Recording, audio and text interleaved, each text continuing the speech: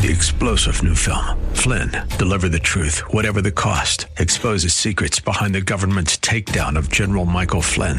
Flynn knew what the intel world had been up to. He ordered the first audit of the use of contractors. This set off alarm bells. He told the truth. He was the most dangerous person for Donald Trump to hire. They had to get rid of Flynn.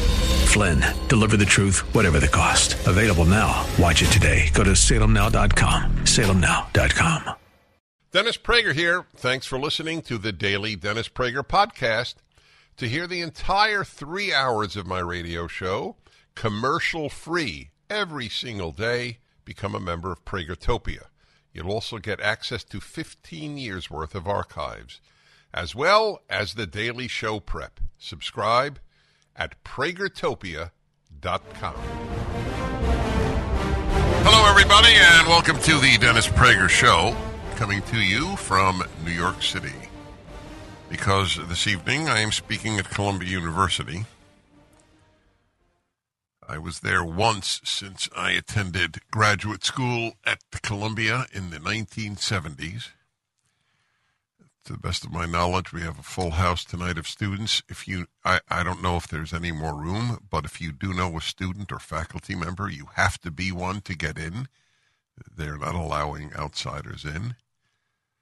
And I think it was the right call because I didn't want outsiders to take the space of students. And they have at least 200 coming.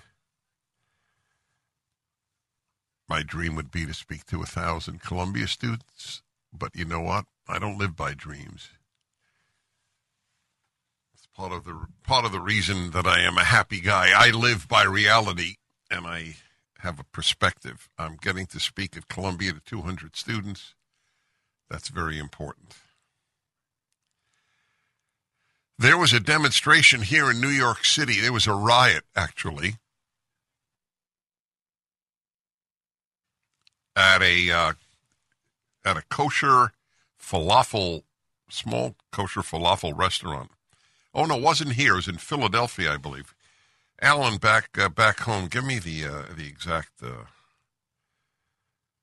place, because I played it for you yesterday, and I've been reading about it.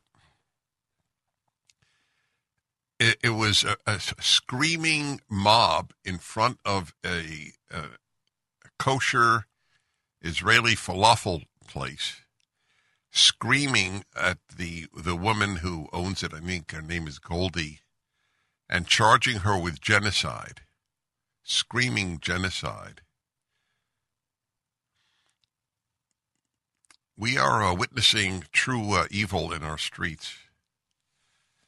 The staggering error that I called out an error when it happened, to obviously no avail, of allowing in vast numbers of people from the Middle East when President Trump said, let's have a time out here to at least vet the people coming in from the Middle East. He was called an Islamophobe, racist.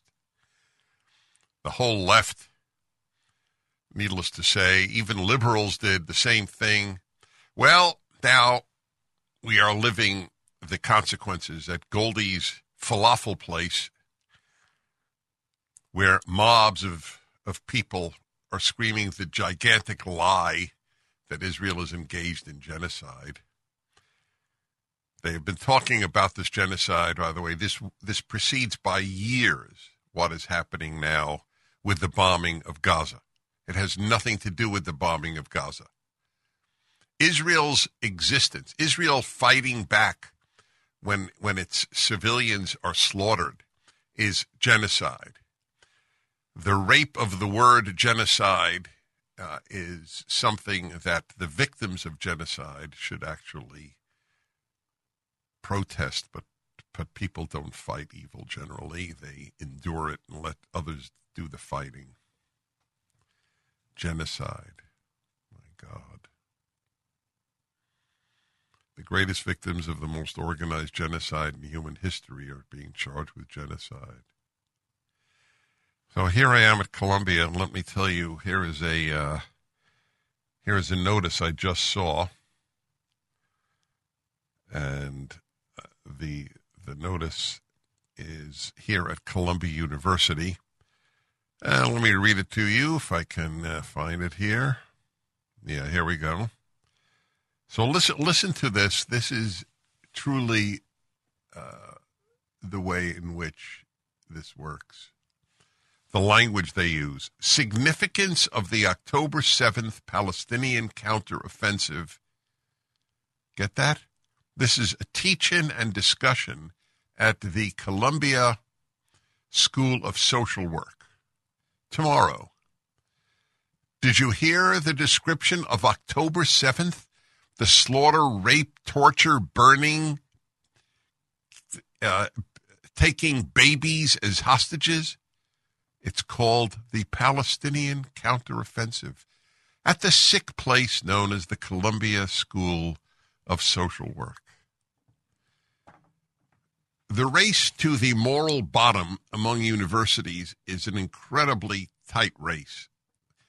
Probably 1,000 are competing, but within the universities, it's hard to say. Again, they compete with one another. Are the schools of social work the most evil, accepting, morally screwed up places, or is it the departments of English and anthropology, gender studies, and so on? I don't know. It's very hard. Is it the schools of education? Again, it's a race to the moral bottom. Did you hear? I want you to remember this. October 7th counteroffensive. That is the way the Columbia University School of Social Work describes what happened on October 7th. A counteroffensive. Wow. So I'm going to tell the students tonight to attend it. They have to start fighting. You're labeling the events of October 7th a counteroffensive?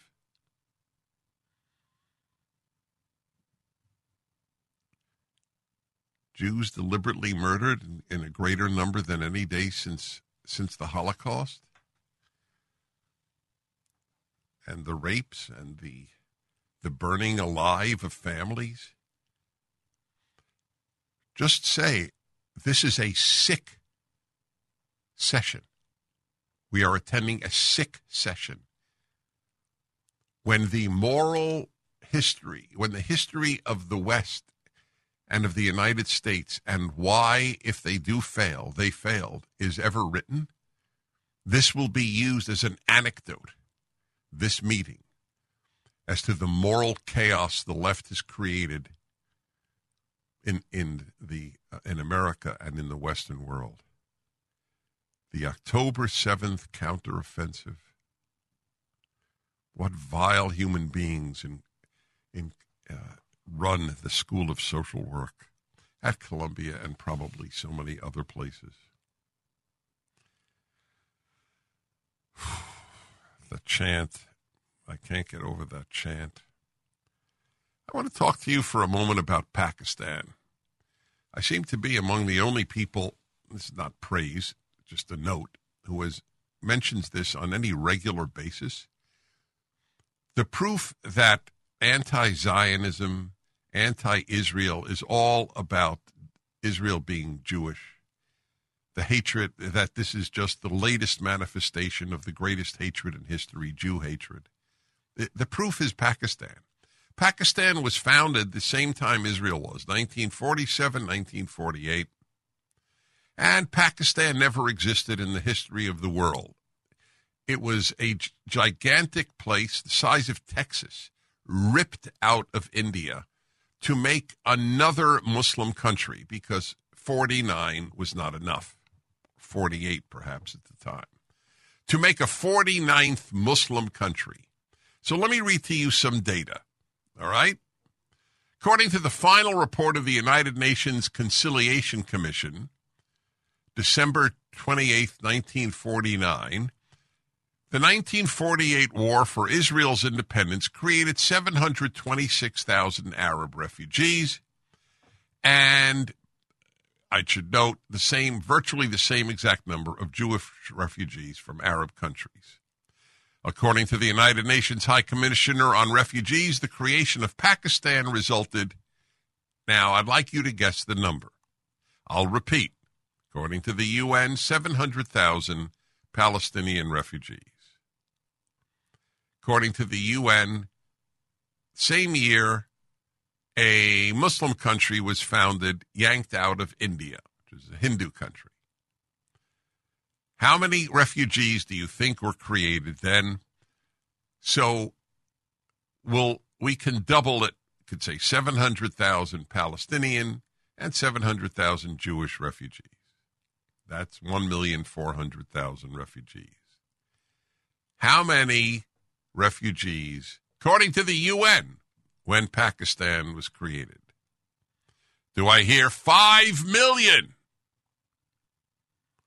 Do I hear 10 million? Do I hear 14 million? Why is Pakistan valid and Israel is not? And there is only one answer. Only one. Because Israel is Jewish. We'll be back. My friends, I'm asking you to go online at DennisPrager.com and click on the Angel Tree Christmas banner to help make Christmas a reality for children with a mother or father in prison this holiday season. When you give today, your tax-deductible donation will combine with that of my other listeners to give 17,000 children of prisoners the joy of an Angel Tree Christmas, a special Christmas gift, plus the Bible and a personalized note from their incarcerated parent. It's a very beautiful thing this Christian organization is doing. You don't have to be a Christian to believe it's beautiful. So please, call 888-206-2801, 888-206-2801, or go to DennisPrager.com and click on the Angel Tree banner to bless a child this Christmas. Thank you. 1-8-PRAGER 776-877-243-7776. Remember the big march on behalf of Israel in Washington a couple of weeks ago? And a Jewish group from Detroit had chartered a little plane to get there, a jet plane to get there. And they were supposed to be picked up at the airport. The only way to get out was to have a scheduled pickup. And most of the buses didn't show up. The drivers would not drive Jews to a pro-Israel demonstration. The same thing just happened in Toronto. They were going to have in the capital of Canada a pro-Israel demonstration, and the vast majority of the buses did not show up to pick up the people, the Jews in Toronto who were going to go to Ottawa. I would love to know everything about those drivers. That's very important.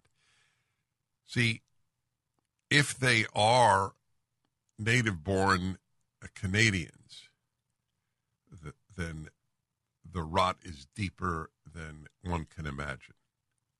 If they are the children of immigrants or immigrants from the Middle East who bring their Jew hatred with them to Canada, the United States, and Europe, it's bad, but at least it's confined, at least for the time being, to the left and to the immigrants from the Arab and Muslim worlds. But if it extends considerably beyond that, then you are watching in real time the collapse of Western civilization. It's a very, very dark time at this time. And not to mention the domestic chaos that the left is creating, having nothing to do with Israel. And I believe that 2024 will see terrible riots because the utter failure of governments, utter and total 100% abject failure to stop the riots of 2020 has given the green light to those who wish to destroy the society. They know that, especially in Democratic governed states, they can do whatever the hell they want. Should, by some chance, Donald Trump be nominated and then elected, then you will see mayhem. They call January 6th an insurrection because they lie. Truth is not a left-wing value. But what you will see will make January 6th look like a walk in the park. And it will be a very great assessor of the state of American society, whether or not these vast rioters will get away with it. The odds are they will get away with it. What doesn't the left get away with? They tear down and tear down.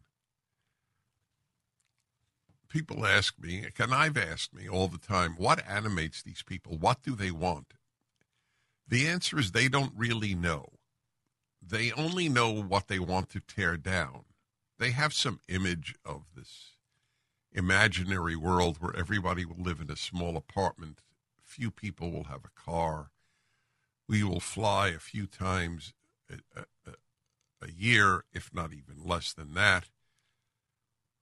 There will be no gardens because you will not want to water your garden. You will have instead a rock place if you have a home, but the odds are they don't want you to have a home. It will be a very dark world out there. And that's all they know, because they're bored and they're secular. They're secular. Secularism plus affluence equals boredom, one of Dennis Prager's theorems of life. You heard of the Pythagorean theorem. This is the Pregarian theorem. Let's see what's new in the call world here. If I can get my mouse over, which is not easy. All right, let's see. George in Camarillo, California. Hello. Hey, Dennis, can you Yes. explain to me why Israel does not acknowledge the Armenian genocide? Sounds like they have the same policy as Turkey, the Muslim Turks. If you ask the Muslim Turks, nothing happened. That was a problem from World War I. It was just a consequence of World War I. And Israel says it didn't happen, and I know why. They've already said it. They need Turkey's help. But isn't that wrong of Israel not to acknowledge a genocide? You were talking about genocide. Well, it's interesting. I'll answer you directly in a moment, but I just want you to know I mentioned yesterday the Armenian genocide, and I said if anybody should be angry at the left and the Arab world for calling what Israel is doing genocide, it's the Armenians, because it cheapens the word. Wait. Just tell me, do you agree with me on that? Absolutely. Yeah. Okay. Absolutely. So good. So you're right. You're absolutely right. I have 100% understanding of what you said, that Israel is afraid of alienating this very large power that next to it, which has threatened Israel repeatedly with going to war. If Turkey joins the Hamas and Hezbollah now, the amount of destruction of Israeli lives is significant. Since you know the reason and I know the reason, I don't know what to say to you. It is a very great moral quandary. There is no Israeli who denies that what the Turks have done to the Armenians. By the way, Israel doesn't deny it either. They just don't call it genocide. But you and I both understand the reason. It's a bad world. Back in a moment. MyPillow is excited to bring you their biggest bedding sale ever, just in time for Christmas. Get the Giza Dream bed sheets for as low as $29.98. A set of pillowcases only $9.98. Rejuvenate your bed with a MyPillow mattress topper for as low as $99.99. They also have blankets in a variety of sizes, colors, and styles. They even have blankets for your pets. Get duvets, quilts, down comforters, body pillows, bolster pillows, and so much more. All with the biggest discounts ever. They are also extending their money-back guarantee for Christmas until March 1st, 2024, making them the perfect gifts for your friends, your family, and everyone you know. So go to MyPillow.com and use the promo code Prager or call 800-761-6302, and you'll get huge discounts on all MyPillow bedding products, including the Giza Dream bed sheets, for as low as $29.98, and get all your shopping done now while quantities last. MyPillow.com, promo code Prager.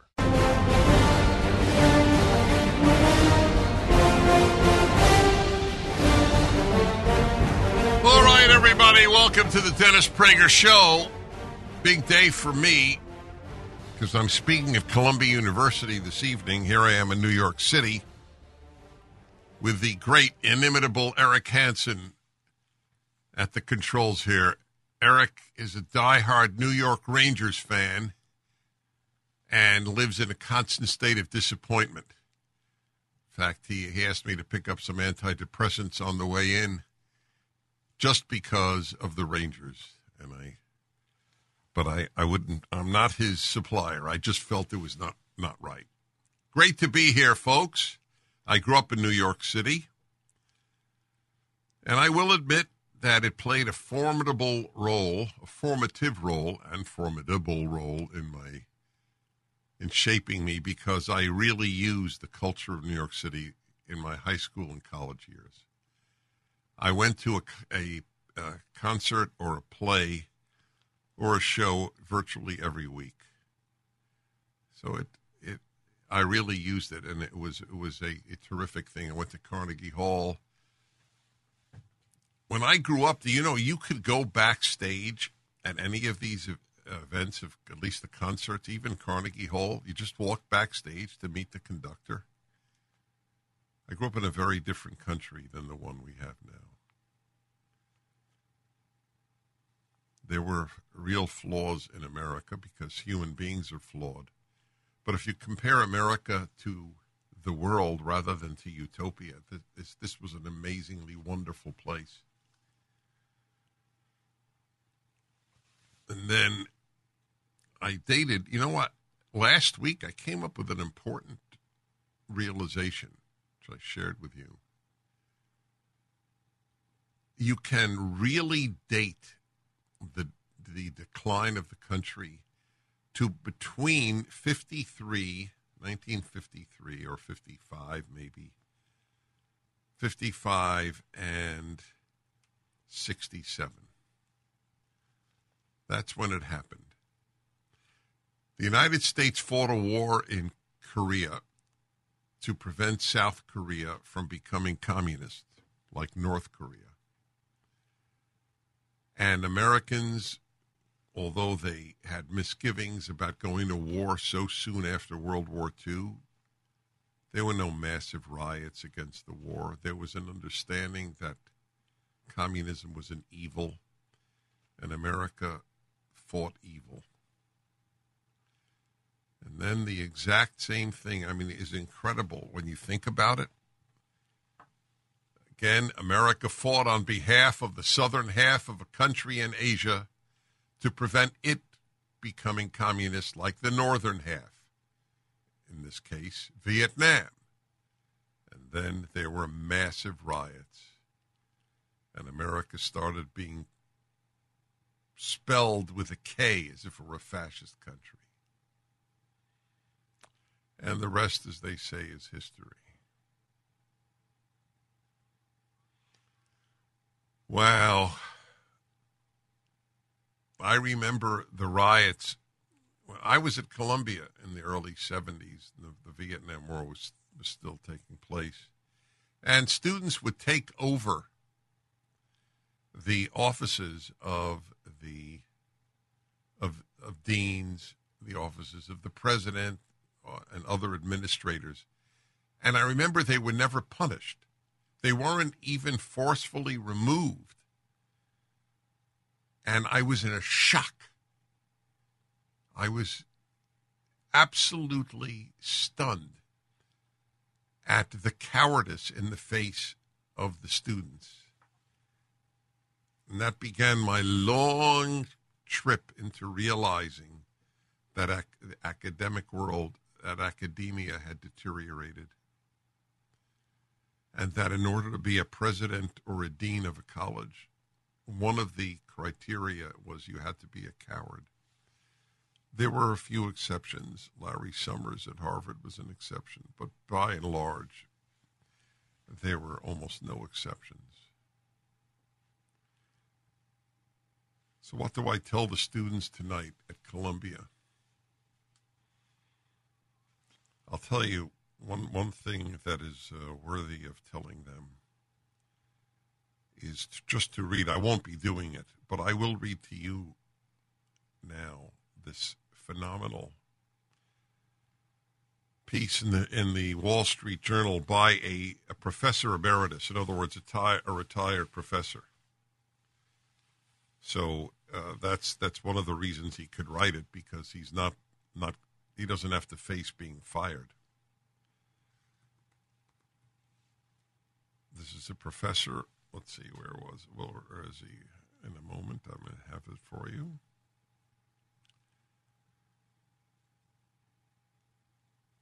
He taught, I believe, German, actually. Well, as usual, there's so many pieces up, and this one, Alan, if you're there, I want this piece by the Wall Street in the Wall Street Journal, and he just describes how the university is the root of our issues. As it is, this is where the bad ideas came from. One of the reasons, here's a toughie. Why did the university produce so many moral idiots? I mean, truly moral idiots. It's a term. I don't use it just as a cute term to say you're an idiot. Moral idiot is a special type of idiot. It's one who cannot think about right and wrong, about good and evil in any coherent manner. So one reason is in the university, you don't pay for bad ideas. See, if you're in business and you have a bad idea, and you have a bad idea in business, then it doesn't work. So you go out of business. But if you have a bad idea in academia, you pay no price. You can be pro-socialism. Socialism is a farce. Socialism has almost always hurt people. And it frequently degenerated into communism, or the lines were blurred. If you really want to help people, give them freedom. That is the best thing you can give to people. Government should be there to protect your freedom. That should be its primary purpose. But now, with of course, the only university president to ever be president, Woodrow Wilson, the decline began, and progressive thought took over the White House, already starting from the university. And that's the turn of the century, in the beginning of the 20th century, the end of the 19th century. If you have a bad idea and you're a university professor and many people die horrible deaths as a result of your idea, you're still a professor. That's right. In business, you have a horrible idea and people die from it, you may go to prison. University, you have a horrible idea and many people die from it. You go from associate professor to full professor. That's what happens.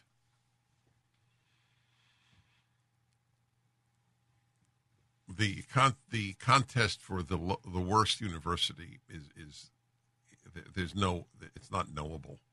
There is no worst. Hundreds of pro-Hamas protesters ignite smoke bombs at the University of Pennsylvania, chant Intifada Revolution. There you go.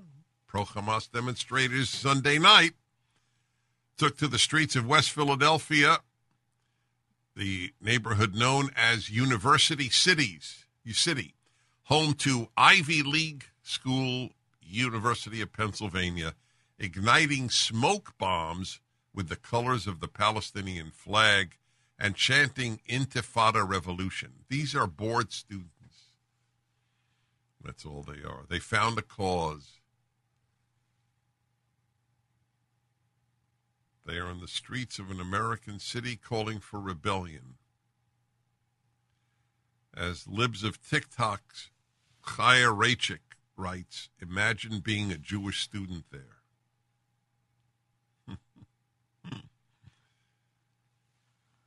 Intifada Revolution. This is what our universities produce in its students.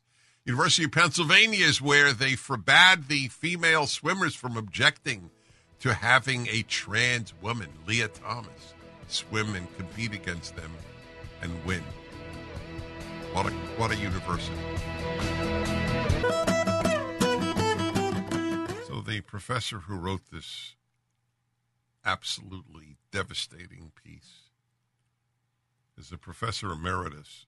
Means he's no longer, I guess, teaching. He's emeritus of German literature at UC Santa Cruz, one of the most radical of the UC, University of California, colleges. Higher ed has become a threat to America. Our corrupt, radical universities feed every scourge from censorship and crime to anti-Semitism. The author is John Ellis.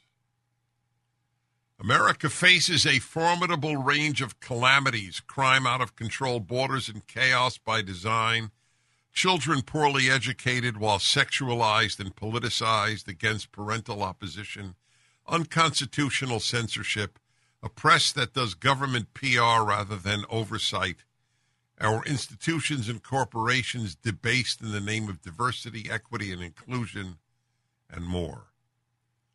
To these has been added an outbreak of virulent anti-Semitism.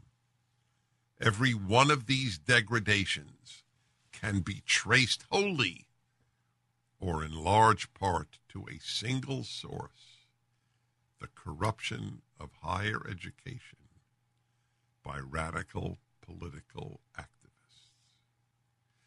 Children's test scores have plummeted because college education departments train teachers to prioritize social justice over education.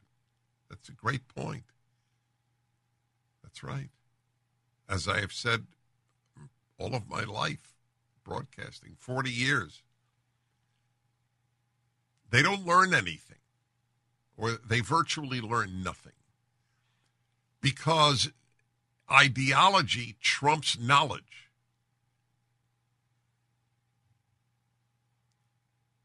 If the average college student can't identify Auschwitz and 95% can't identify Gulag, what the hell do they learn? Isn't learning about the greatest outbursts of evil of the last 100 years, would you say that is significant? In high school, they don't even learn cursive. When I sign my books to teenagers, I ask them if they can read non-print. Do I have to print with best wishes or whatever I'll write? Their name. So that was charge 1. Charge 2. Censorship started with one-party campuses shutting down conservative voices. That's right. I have no idea whether I'll be able to speak tonight at Columbia. No idea. Generally speaking, I have been able to do so on college campuses. Many conservatives have not been. They've been screamed down. Some have been attacked. Others get no speech done because they can't even talk over the din. The coddling of criminals originated with academia's devotion to Michel Foucault's idea that criminals are victims, not victimizers. Isn't that a common theme of the left, especially if you are a criminal of color? The drive to separate children from their parents begins in long-standing campus contempt for the suburban home and nuclear family. Oh, what a brilliant point. That's right. They have such contempt on the left for the suburban home and the nuclear family. The mockery of the white picket fence with a 2-car garage and your own home. Oh, my God, you can't get more white supremacist than that. And the nuclear family, that is heteronormativity. The idea that the ideal is a man and a woman married and having children? It's a form of bigotry. That's all it is. Radicalized college journalism departments promote far-left advocacy. That's right. That's what they do. Open borders reflect pro-globalism and anti-nation-state sentiment among radical professors. That's right, too. They want the international community to run our country. They want Washington to run our country, not the local government. Or not, God forbid, you. DEI started as a campus ruse to justify racial quotas. Campus anti-Semitism grew out of ideologies like anti-colonialism, anti-capitalism, and intersectionality.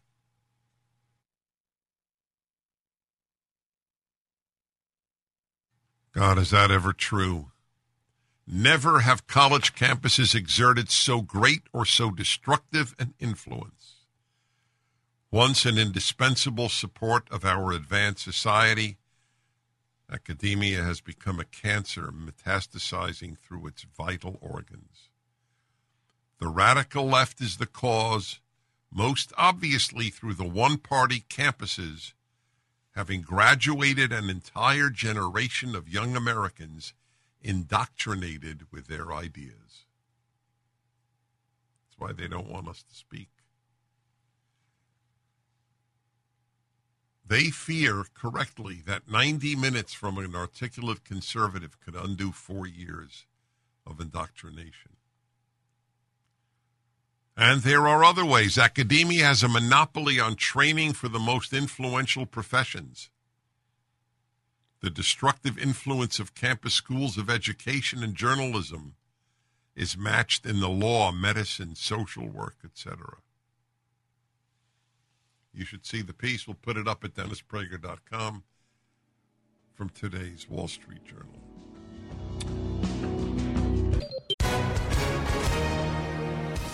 Hi, everyone. If you've been injured in an accident that was not your fault, listen up. We have legal professionals standing by to answer your questions for free. Call now and find out if you have a case and how much it's potentially worth. Call 800-702-5400.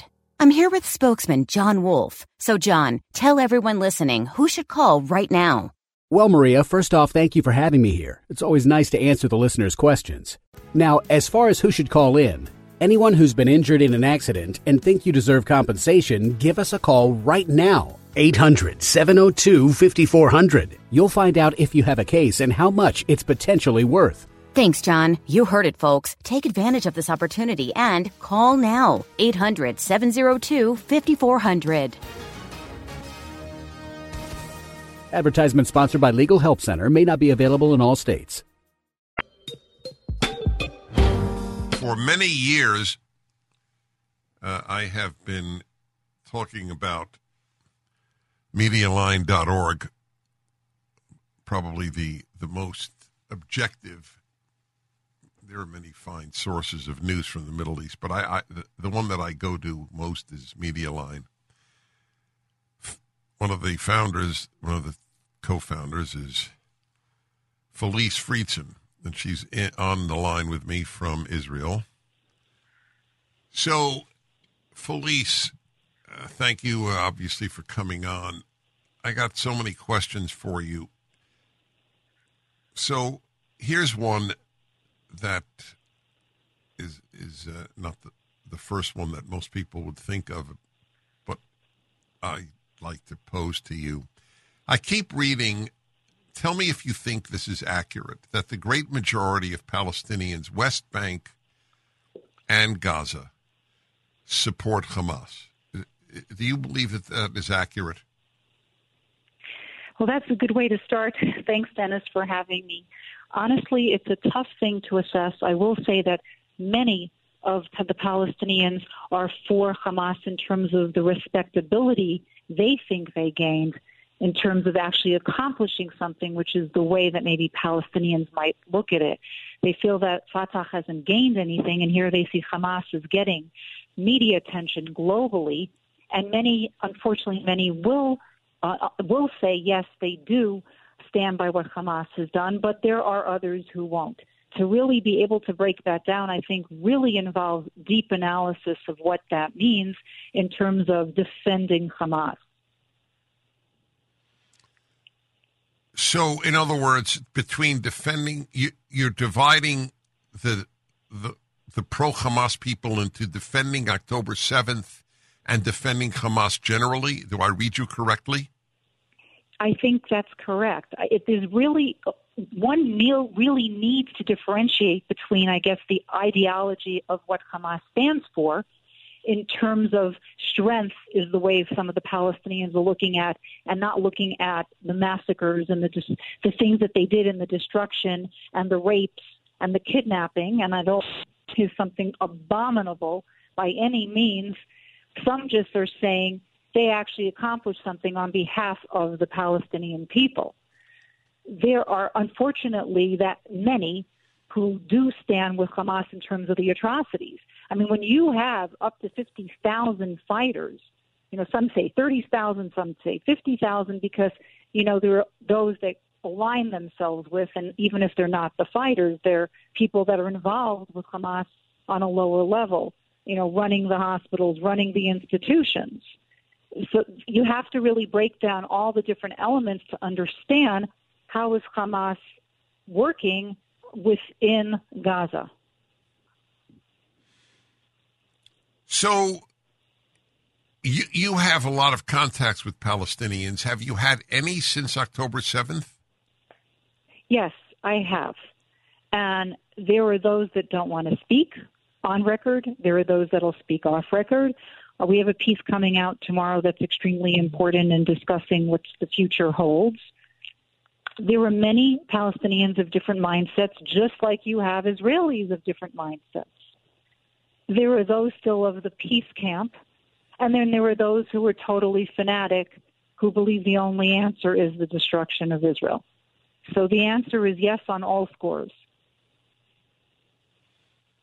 Okay, so your assessment, back to my original question, but I'll pose it somewhat differently, and I'm not looking for a specific answer. I want just your answer. In fact, I hope it's a good answer. That's my only hope. But my understanding is that most Palestinians are much more interested in destroying Israel than in having their own state. Is that wrong? And you can tell me if you think I'm wrong. I have no problem with that. In fact, I hope I'm wrong. Dennis, I have to say to you that today I feel very differently than maybe I felt a decade ago, because you have so many of the young people that have grown up on hate. Well, either hate and no hope. There are many things that people will say from different perspectives. And the bottom line is neither are good. If you have no hope, and you have hate, then what are you left with? The reality is that the Palestinians have had a very weak leadership.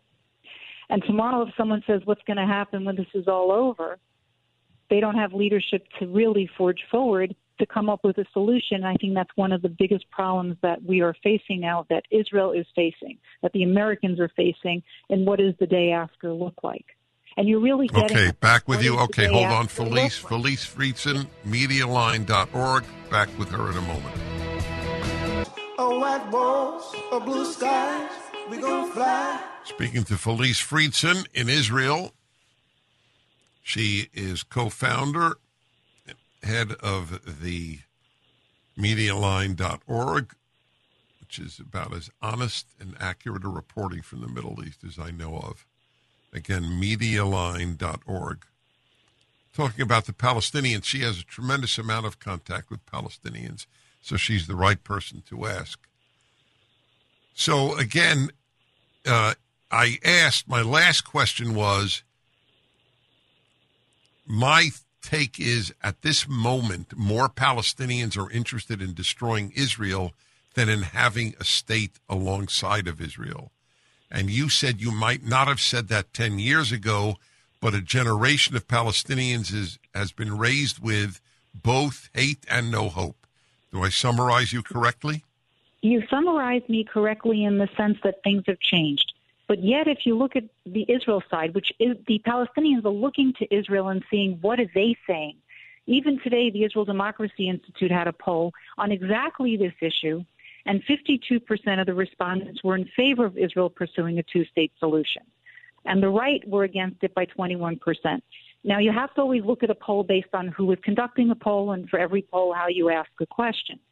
But I really think that if things calm down and leaders felt they were put into a corner, whether it's the Americans, the Europeans pushing so, including the Abraham Accord countries, that if there were the right leaders at the right moment, you would still see some kind of way and path forward that these people would try to push. I wouldn't use the word two-state at the moment, but some kind of reconciliation that would lead towards that. And that's where this was happening alongside the Abraham Accords. And you can never bury that, because even Saudi Arabia, who Israel wants to normalize with, will demand that. Right. So what is, I guess I should know the answer, but I don't.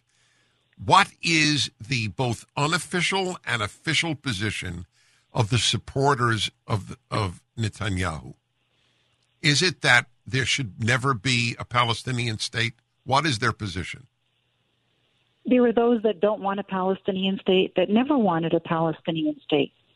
There are others that know that they can't function and actually continue as a state in Israel, doing what they're doing, normalizing with more countries without developing some kind of plan for the Palestinians.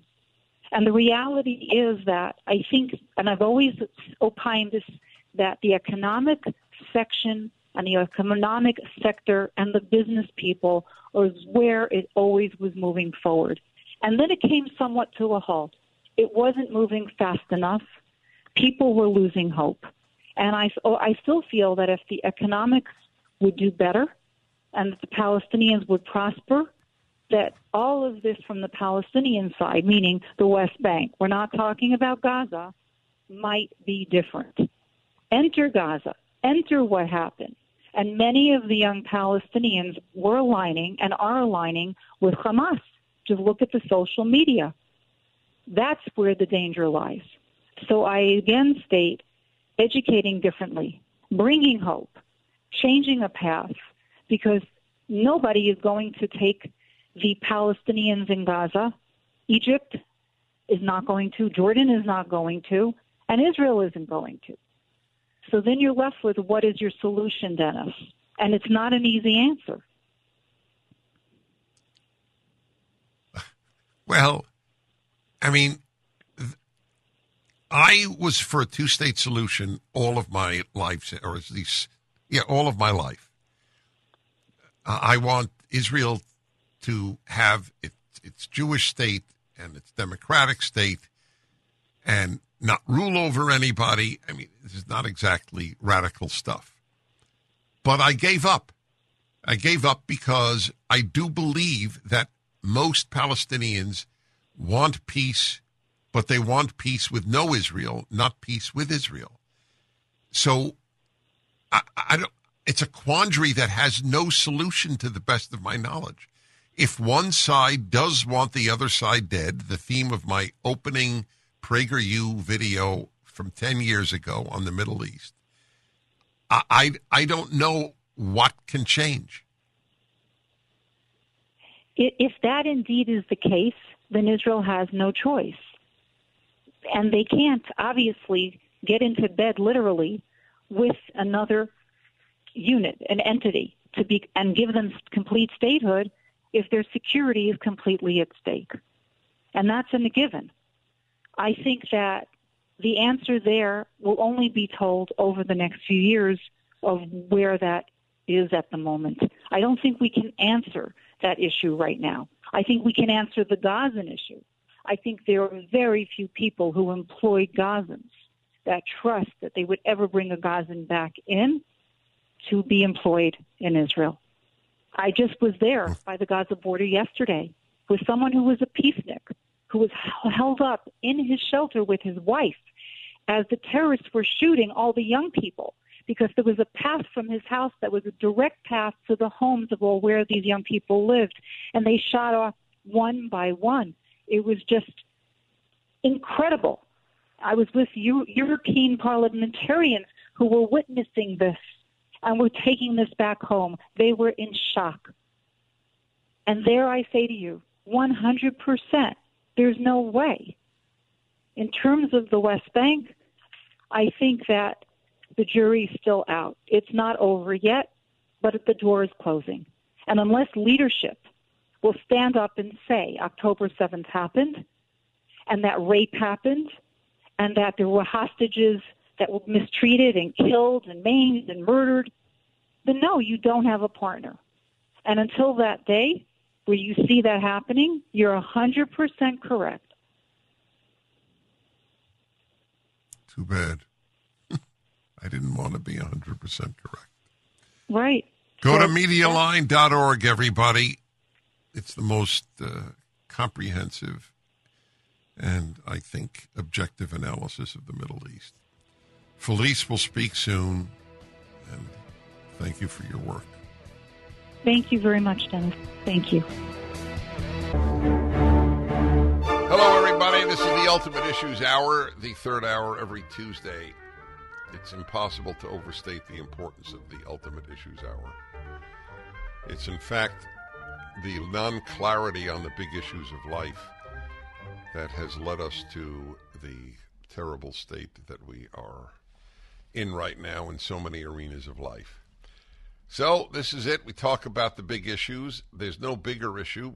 There may be many tied for biggest, but there's no bigger one than this. What is being done to young people in the name of transitioning.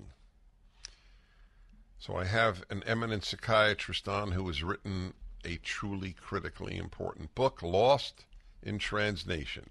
Good title, isn't it? Child Psychiatrist's Guide Out of the Madness. Madness is the perfect word. People look at the Salem witch trials and go, how could they have been so crazy?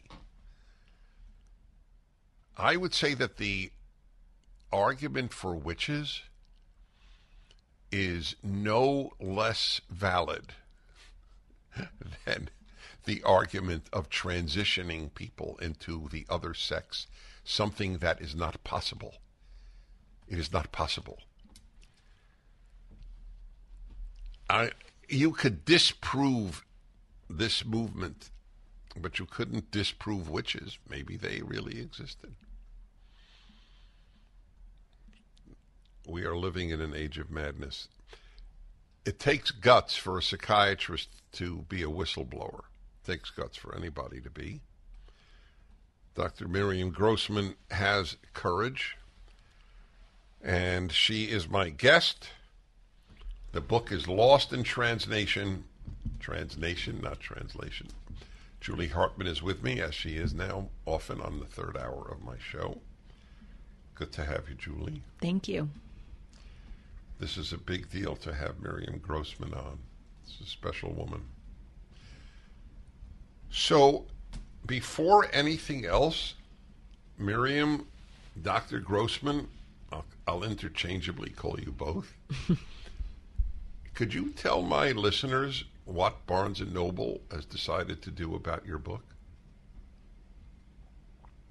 Yes, of course I will, and thank you so much for having me on. Well, Barnes & Noble is not selling my book. If you go to their website and try to order it, you get a response that says we are currently out of stock for availability.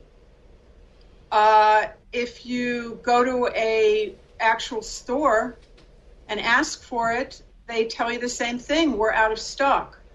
And this began the day, or I heard about it the day after the book came out, which was last Tuesday. So I first heard a report. People started to email me and message me through my Twitter account that they were walking into Barnes & Noble, or they were going online and trying to buy it, and they were getting that message, and they were saying it sold so well that they don't have any copies left. So I asked my wonderful publisher, Tony Lyons from Skyhorse, who's a warrior for free speech, and he looked it up and told me that actually Barnes & Noble's didn't order any copies. So what they're doing is telling people that they're out of stock when there never was any stock. Wait, you're telling me a left-wing institution would lie?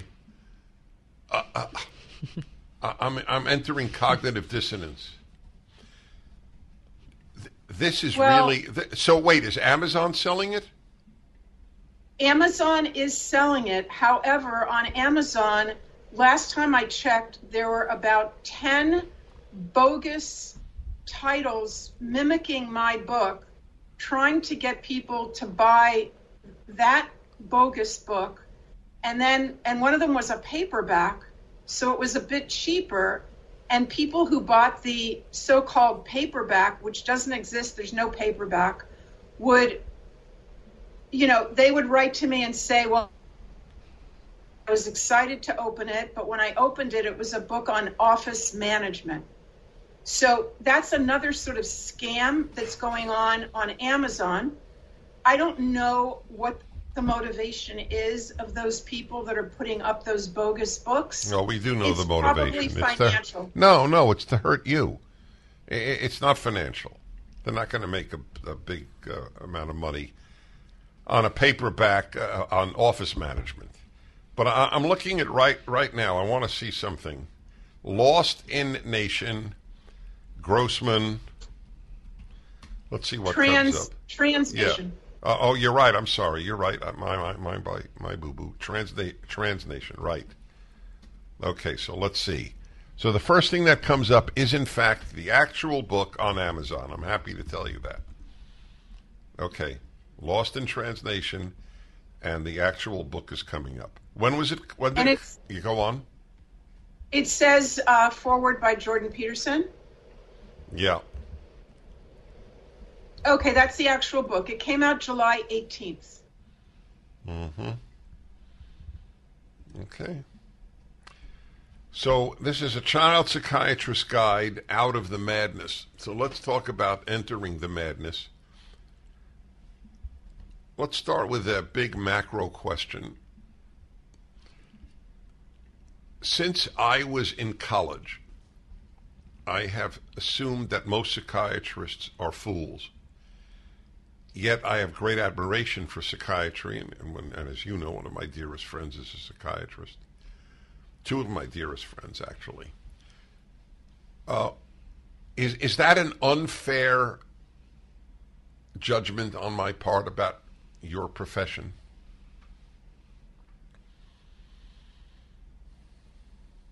Did you say, I want to make sure I understand. You said fools. I said, I have believed since college most psychiatrists are fools. It began when they said that I don't know how many it was, hundreds, 1,000 signed a petition that Barry Goldwater was mentally ill because they didn't like his politics. Barry Goldwater was not mentally ill.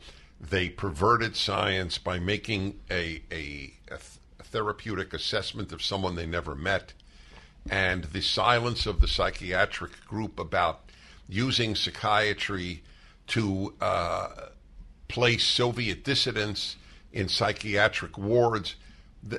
Nothing that I have experienced in my life has made me admire the American Psychiatric Society, or whatever it's called, Academy, whatever it is, or it's the profession. There are any number of terrific individual psychiatrists, but tell me if my assessment is overly harsh. Well, the way that I look at it is that my profession, my specialty of medicine, is particularly liable to influence, ideological influence. So I don't think it's a matter of being so much foolish as it is a matter into mental health in general are not people who have strong faith. And so their faith becomes psychiatry, psychology, and, there's you're not going to find truth in psychiatry. You're not going to find a moral compass, a phrase that I learned from you, in psychiatry and in mental health. And so I think that it's easy for people who have no moral compass of their own, no real beliefs in it, that they then turn to psychiatry and they make it their God, and they really lose their way, as they have with transgenderism, which is probably the best example. Well, perhaps the prefrontal lobotomies was just as bad, but in terms of our current day, the way that my profession has lost its way and is bringing harm to so many young people and their families. All right, which is what we'll talk about when we come back. Dr. Miriam Grossman, Lost in Transnation. It's up at DennisPrager.com. This is the Ultimate Issues Hour on the Dennis Prager Show. My guest is a courageous human being, which immediately puts her in the very little narrow part of the bell curve of humanity. She's a psychiatrist, a children's psychiatrist. She's writing about the, I tell you, Jordan Peterson in his introduction put it, the criminal misbehavior of the medical professionals and counselors perpetrating the gender-affirming care travesty. Criminal behavior. So here's a child psychiatrist. Okay, so let's get to the nitty-gritty. You say you're giving a guide out of the madness. So let's say there is someone listening, and I have no doubt that someone is listening, whose child came home in the last few months, maybe today, and said she's let's say 11 years old or 8 years old. Mom, Dad, usually just mom, I suspect, though it's an interesting question unto itself, I'm a boy. What should the parent say? Well, Dennis, I have an entire of exactly that conversation, the first few conversations that a parent can have with their child when the child comes home and makes such an announcement. And to boil it down to just a few essential elements, that those first conversations are not a time to argue. Those conversations are a time, number one, to listen, to be curious, to learn from your child. Because if your child, it means that they are in distress of one sort or another. They are choosing a new identity either they're running away from their masculinity or femininity, or they're running to this new persona. And there are reasons for that. So one of the big differences in my approach and what I'm telling parents, as opposed to the narrative, the ongoing gender, quote unquote, affirming narrative, when any person, especially a child, a vulnerable child, decides that they have to be somebody else. Now, in those first few conversations, the parent wants to just be present and be curious and ask a lot of questions. Is the child going to know the answers to those questions? Half the time, no. Or they're going to give answers that don't make any sense. But that's okay, because the child needs the connection with the parent. The parent may think that that's not at all just running away and doesn't want that relationship. That is not true. The child wants approval on a deep level. The child wants the parent's approval. And they are nervous about having this conversation. So in the first few conversations, and I explain in detail in the book, to try and be calm, not easy. You can freak out later, but do not freak out in front of your kid. And do not say, try not to say, what are you talking about? This is insane stuff. That is not, you want to try to not go in that direction when you're speaking to your child, because that's going to be pushing your child away.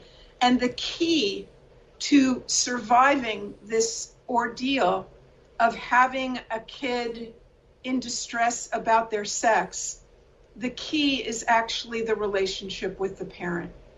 Not an easy thing, because the parent is on a tightrope.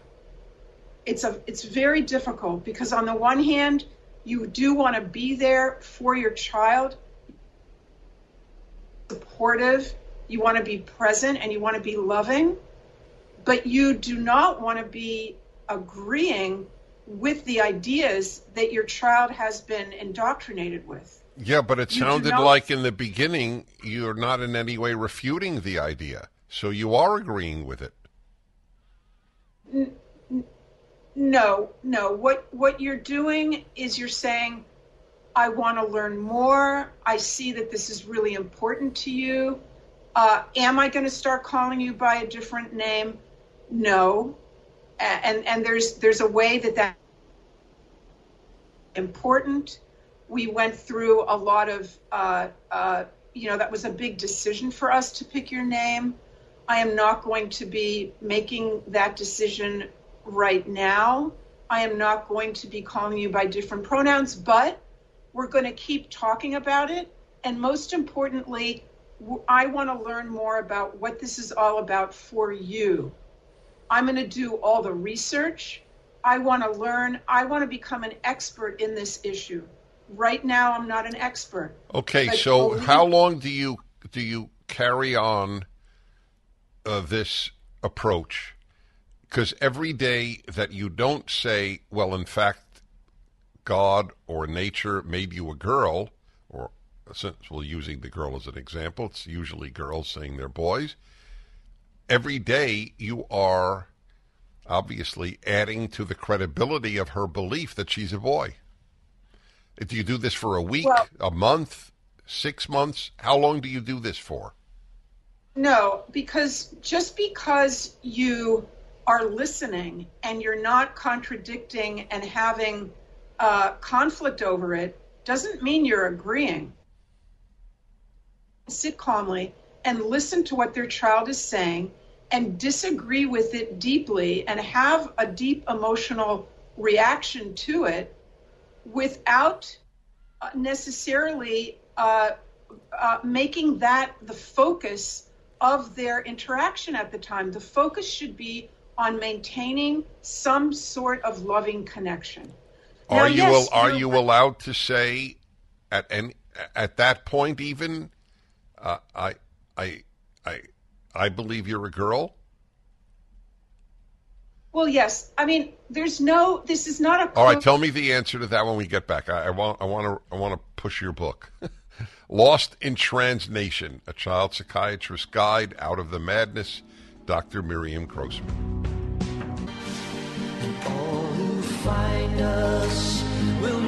Miriam Grossman is a child psychiatrist dealing with about as tough an issue as exists today in that arena. Lost in Transnation is the name. A Child Psychiatrist's Guide Out of the Madness. All right, so I have been pushing you because I so respect you and so want to hear what you have to say. I gave you the imaginary example of somebody coming to their parent, a girl, 8 or 11, I'm really a boy, and what should the parent say? So the first thing is, I'm reviewing. The first thing is you have to maintain your child's desire to communicate with you in this regard, correct? Is that a fair summary? Absolutely. You want to be present and child, yeah. Okay. At the same time, you can say, I love you the way you are, and you are a girl. Can you say that? Well, of course. Listen, I'm not. This is not, a recipe that everything is measured out perfectly.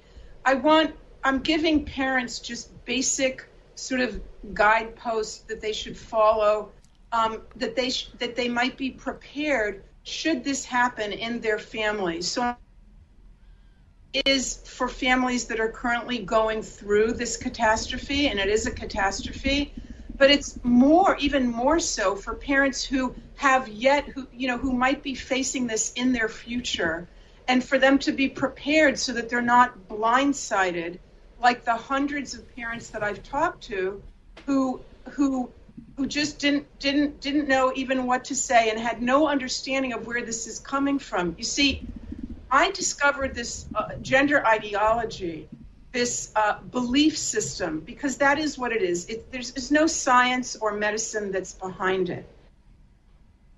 Belief system. And I discovered it maybe 15 years ago when I was studying sex education. And I realized that as part of sex education that was being put out there by Planned Parenthood and SIECUS and other organizations, the kids were being told that there's no such thing as a male-female binary. That is an oppressive. That's an oppressive idea. There's many different sexes. Sex is on a spectrum. Sex is assigned at birth. Now, of course, Dennis, and Congress a few weeks ago, kind of appalling, right, that a doctor has to testify in the House of Representatives that sex is established at conception when the sperm meets the egg. It is not randomly assigned at birth by a doctor or a midwife. That is Orwellian language that manipulates us, and children especially, to believe that male and female are random, insignificant decisions made by someone that hardly even knows what's going on,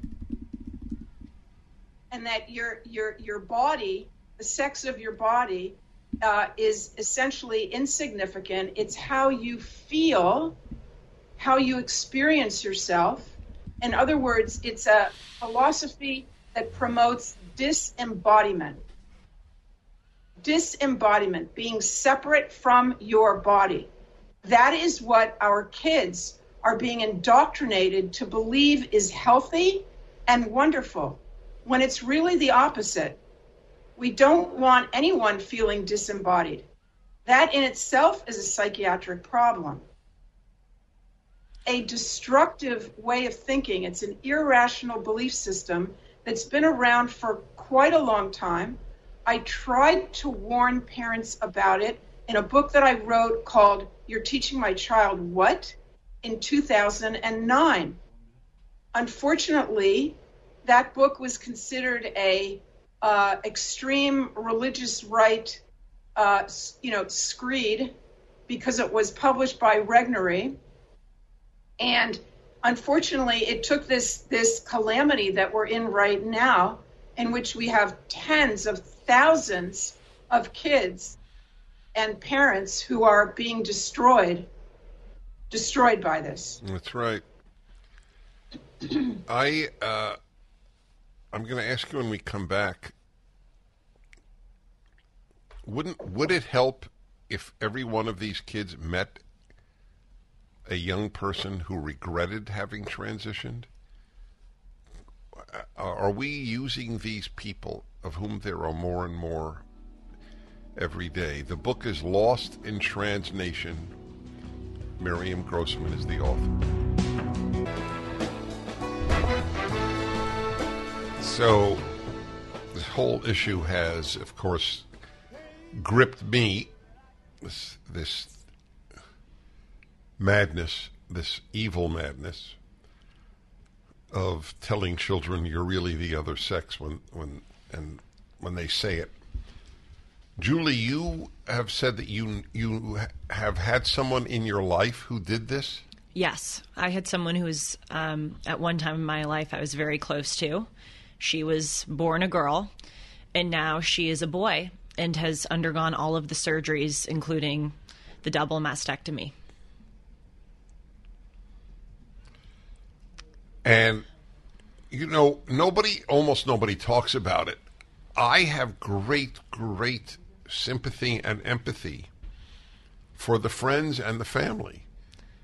When your close friend becomes a boy, that's jolting to you, isn't it? I can't imagine what it must be like for the parents. With this individual, we were no longer close when she made the transition. It had nothing to do with her transition. It was just our lives were on different paths. And she wasn't really a part of my life anymore. But I think her parents view it as a death. And of course they do. Can you imagine what that must be like? Their daughter died. Yes. That's correct. Well, what's interesting, and I've been thinking about this a lot lately because people talk about trans men or trans women. In that label, you are acknowledging that individual is not a real man or a real woman. That's right. They're a trans man or a trans woman. And so I just wanted to share that with the audience because that's something that I use. Yes, why do they use any term? Right. Because Megan Rapinoe said recently, I believe that trans women are real women.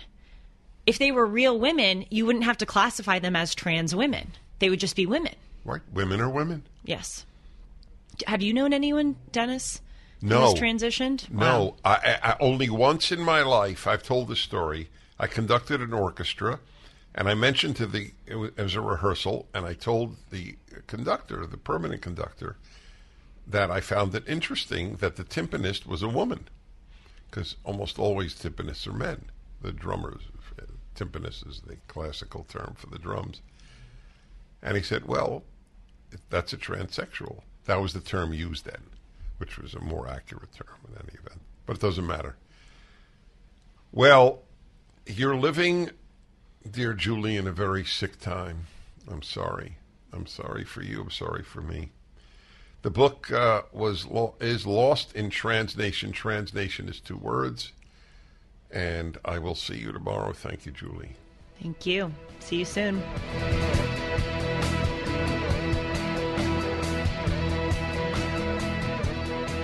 Dennis Prager here. Thanks for listening to the Daily Dennis Prager Podcast. To hear the entire 3 hours of my radio show, commercial-free, every single day, become a member of Pragertopia. You'll also get access to 15 years' worth of archives, as well as the daily show prep. Subscribe at Pragertopia.com. 3-star General Michael J. Flynn, head of the Pentagon Intelligence Agency, knew all the government's dirty secrets. He was one of the most respected generals in the military. Flynn knew what the intel world had been up to. He understood its funding. He ordered the first audit of the use of contractors. This set off alarm bells. The explosive new documentary, Flynn, Deliver the Truth, Whatever the Cost, uncovers the facts behind this scandal. Flynn told the truth. He was the most dangerous person for Donald Trump to hire. I find out the worst enemy that I'm going to face in my life is right here in America. They took my assessment and they wanted me to change it. And I was like, I'm not changing it. They had to get rid of Flynn. With in-depth interviews, archival footage, and never-before-seen personal records of the man behind the headlines. I just felt like I was drowning. Flynn, Deliver the Truth, Whatever the Cost. Available now. Watch it today. Go to salemnow.com. salemnow.com.